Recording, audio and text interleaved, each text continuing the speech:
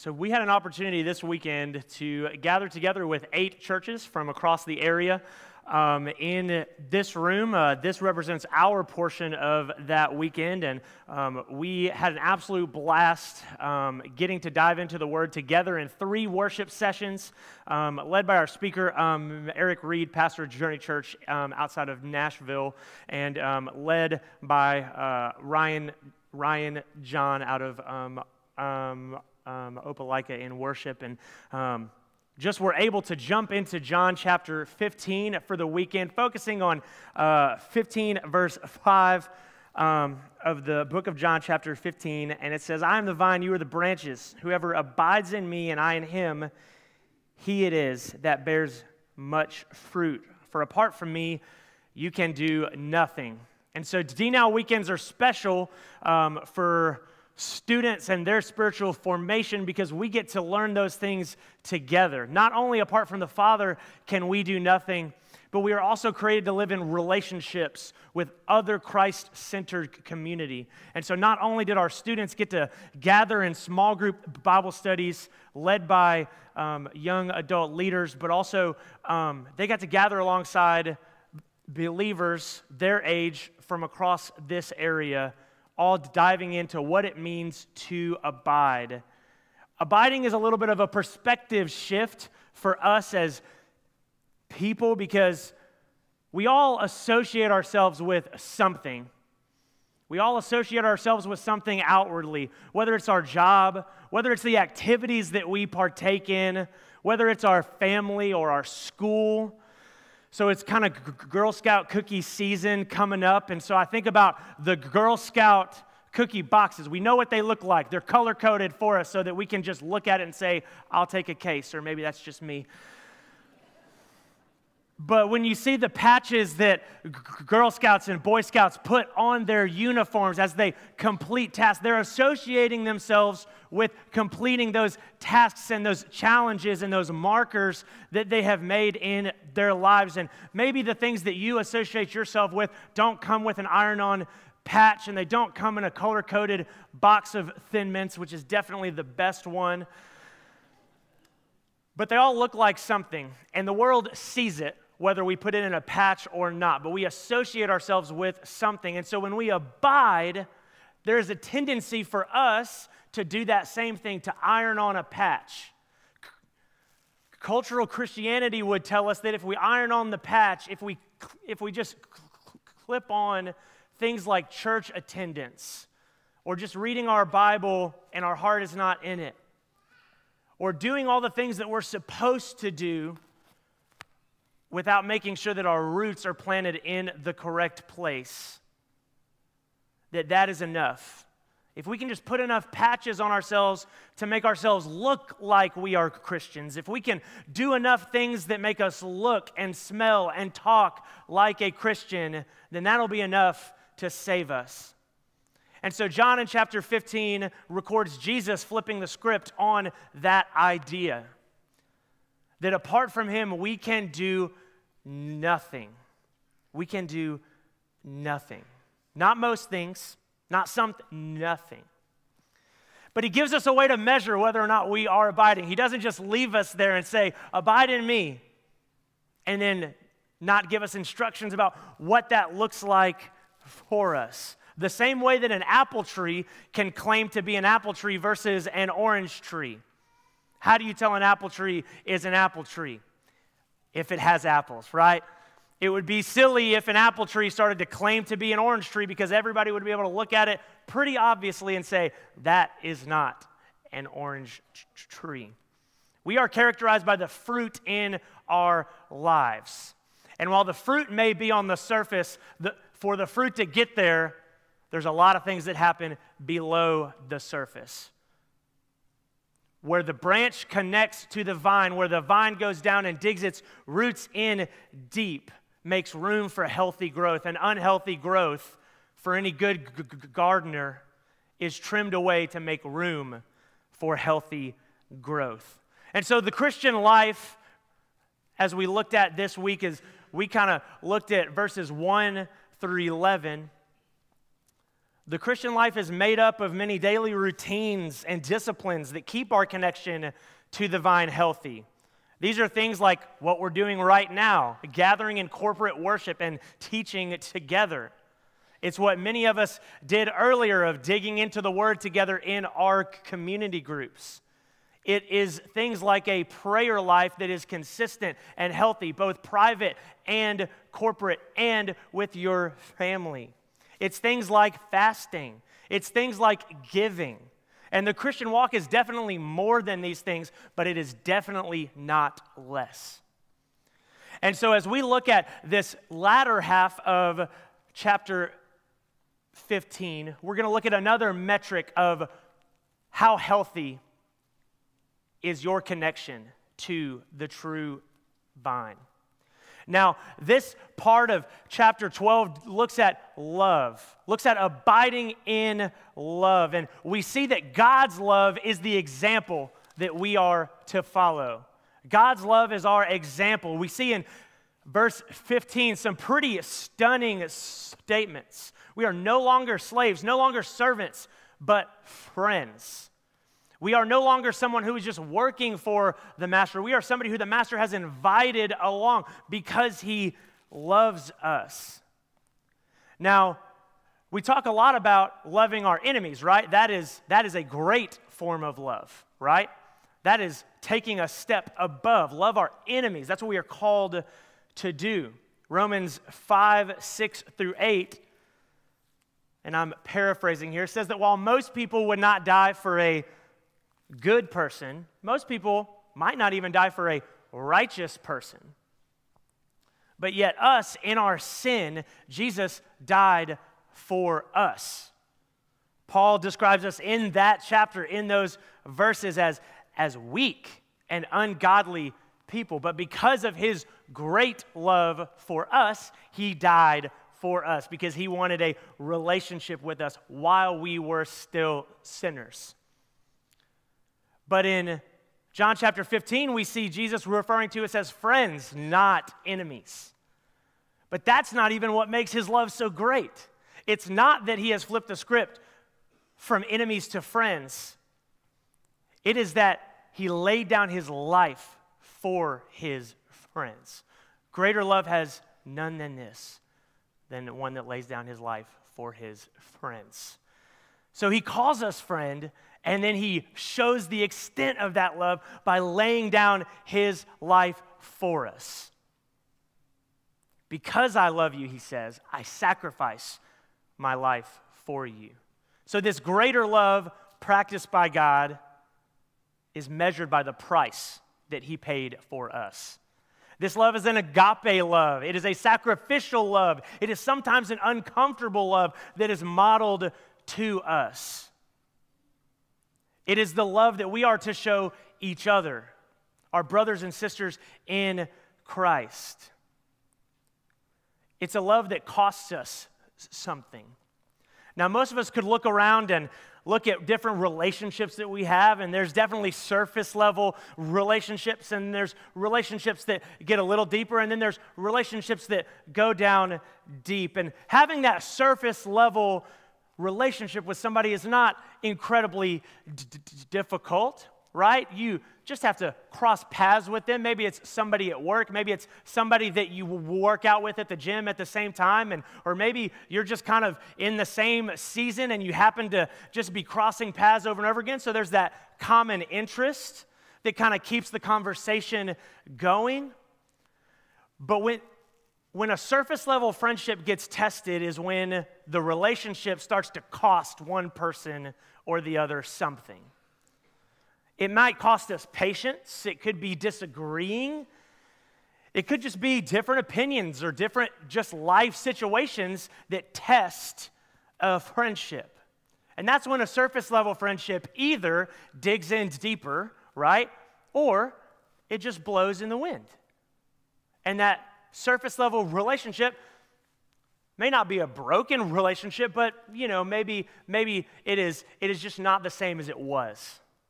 And so we've all experienced different kinds of relationships in our life that started out surface and then dug in deep as life continued to progress. And we also have people that at one time, at one place, we were, surface level with each other. And then circumstances changed, or there was a disagreement, and that relationship is no longer what it was. But how much more did Jesus pay for us to have a relationship with him? A slight disagreement is enough for a surface level friendship to be severed. And yet, Jesus died for us, sinning against a Most High Father. And so God's love is not like our love. Our love in the flesh, outside of the Spirit, tends to have a lot of conditions and strings attached to it. God's love is at the deepest level because it led to sacrifice so that we could have a relationship with him. 1 John 4:19 says that we love because he first loved us. This is not only an illustration of the command, but it's the model that we are to copy.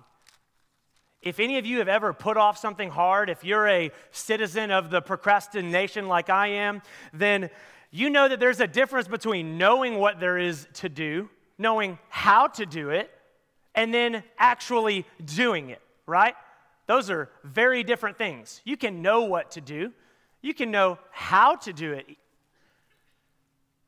But actually doing it, taking that step forward and loving others in the way that God loves us is what we are called to do. And it's a test of how healthy our connection as branches connected to the true vine. It's a test of our connection to the true vine. Does your love look like Jesus' love? Jesus doesn't leave any wiggle room for his followers. He says, "This is my commandment," not my suggestion, my commandment, that you love one another. So love is not optional. It begins with a command. He helps us understand that it's a command by being very kind to us and saying, "This is my commandment." Sometimes some of us, me and Peter and other people, need it spelled out very plainly for us. This is a commandment. Do this. I don't know how many of you in college looked at the syllabus and said, "Okay, how much of this do I have to do?" That wasn't me. Don't worry. But last week we read in 1 John chapter 2 that anybody who claims to be in the light but hates their brother or sister in Christ is still in the darkness.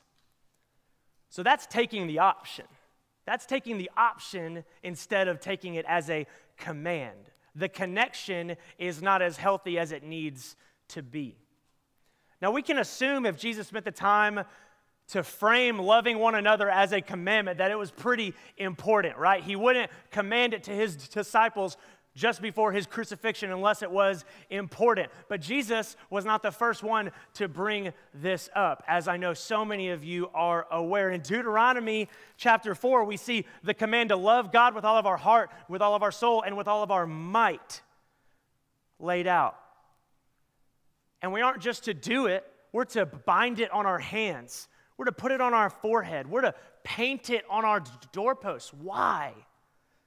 In Matthew 22, Jesus reiterates this command as the great commandment and then adds to it to love your neighbor as yourself. In 1 Corinthians 13, Paul, in the love chapter, in verse 13, he says, "Now these three things remain, faith, hope, and love, and the greatest of these is love." Now, if we are branches connected to the true vine, we're connected to a God that not only commands love above all else, but it's who he is. He's not just commanding it from a place of, "I need you to do this." He is love. And he demonstrates that through Jesus. So if we're connected to the true vine, we are connected to the love that allowed Jesus to look at the cross and see it as the joy set before him, and he went forward with it. Just so that you know, the joy set before him was you. The joy set before him was you having a relationship with him because of his great love. Love is the best metric for us to check on ourselves as a branch. Do we love God with all we have? No? Then something's probably wrong with the branch. Do we love our neighbor as ourselves? Are we loving in our horizontal relationships as we should? Check the connection to the vine. And maybe those things are out of whack because maybe the loving our neighbor as ourselves is hard because we're not loving ourselves in the way that God loves us. We're not looking at ourselves as image bearers of God. We're not extending to ourselves the same grace that God extends to us. We can extend it to other people, but we cannot extend it to ourselves. Love is a command, and the reason it is a constant theme throughout Scripture, and the reason Paul said faith, hope, and love remain, and the greatest of these is love, is that eventually our faith is going to be made sight. And eventually the hope of glory that we have in Christ will be realized. So we won't need those anymore. But love will remain eternally. And love is waiting for all of those who call on the name of Jesus.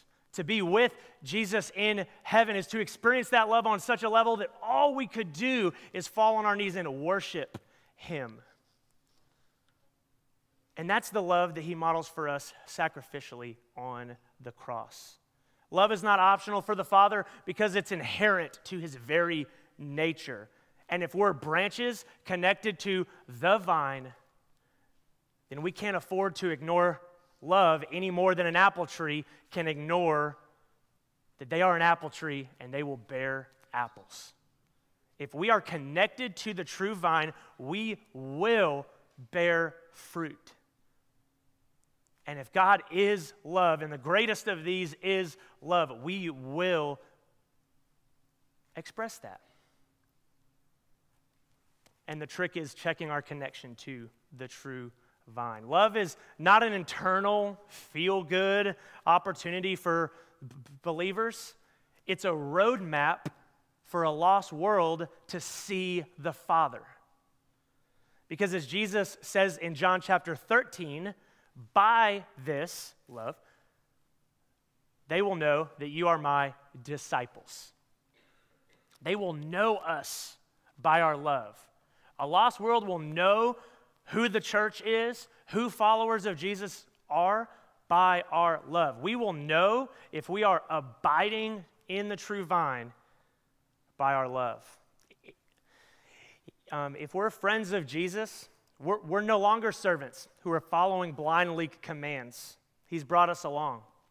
The church is the bride of Christ, and God's plan A to effect his purposes and his plans for the world, for his glory. This weekend, we had an opportunity to not only experience that love as we seek to abide in Christ with our own students, with people from First Baptist, our little larger branch on the bigger vine. We also had an opportunity to experience that with the larger capital C church in our community. And so while we definitely want to pay attention to the health of our own branch, we want to pay attention to the health of maybe our community group or an accountability group or a Bible study that we are a part of. That would be a slightly larger branch. And we definitely want to pay attention to the health of our church at large, an even larger branch connected to the true vine. But we also need to pay attention to the largest branch of all, the church, the capital C church. The health of each branch contributes to the health of the larger body. We are all members of one body, connected to the true vine. How much more could the church, whether that is First Baptist Church, whether that is one of the other churches that was here at DNOW, or whether that is the church at large, how much more could we accomplish if we paid attention to our own branch to our immediate circle branch, and to the health of the larger branches that we are a part of. What fruit is the world seeing in our life? Are they seeing love and other fruits of the Spirit expressed? Are they seeing a church that is experiencing that love in such a way that it drives them to take part in the disciplines that Jesus outlines earlier in chapter 15? How do you stay abiding? How do you remain, another word for abide, how do you remain in a relationship with Christ? We usually don't have a problem with union with Christ. That's the initial opportunity that we have to have a relationship with Him. Union. That's what happens when we surrender to Jesus as our Savior. We usually struggle with the communion. That's the regular, growing, deepening relationship that we have with Christ. We got an opportunity to examine that this weekend, to look at the union is usually not hard, but the communion, staying consistently connected and intimately so with the Father. That love, that abiding, it costs us something. It cost Christ everything, His life, to show His love to us. And it cost us something as well. Our flesh wants to be comfortable like the world says to be comfortable. Our flesh would love to not love others as Christ loved us. And so I have a question. Do you know what vine you're connected to? We're all connected to something. We're all connected to a vine.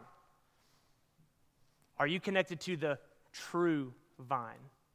Are you experiencing that agape love on a regular basis? Are you abiding? Are you remaining in that love on a regular basis?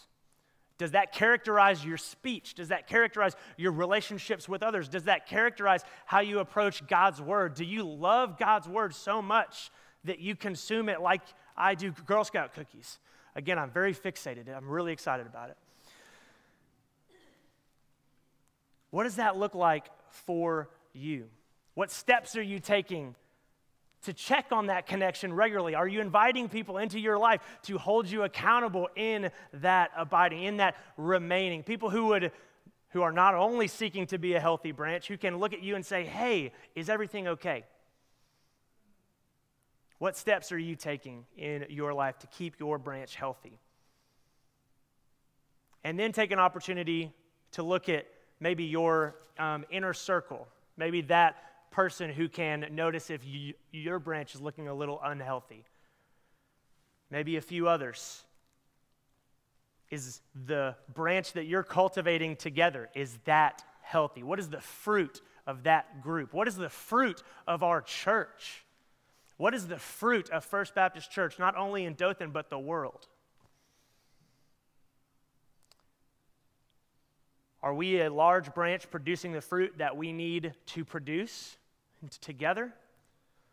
Or are we just producing really big fruit that is destined to rot in front of a lost world?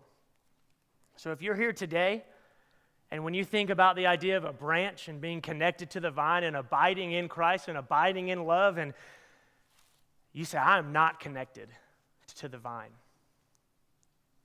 I'm a branch, but I'm destined to wither and rot. Let me encourage you this morning to take a step of obedience and call on the name of the Lord. Put your faith in Christ today. Plug in to the true vine. We're all in it. We're all branches on the same tree, and we're just called to be the branch that we are supposed to be in Christ. Your branch might not look like somebody else's branch. You may have a lot of little offshoots. You may be a little bit of a skinnier branch. You may be a branch that's a little bit more stable for climbing. I don't know. But Jesus said in John 14, I'm the way, I'm the truth and the life. The life to any branch who is willing to abide and remain in him. Let's pray.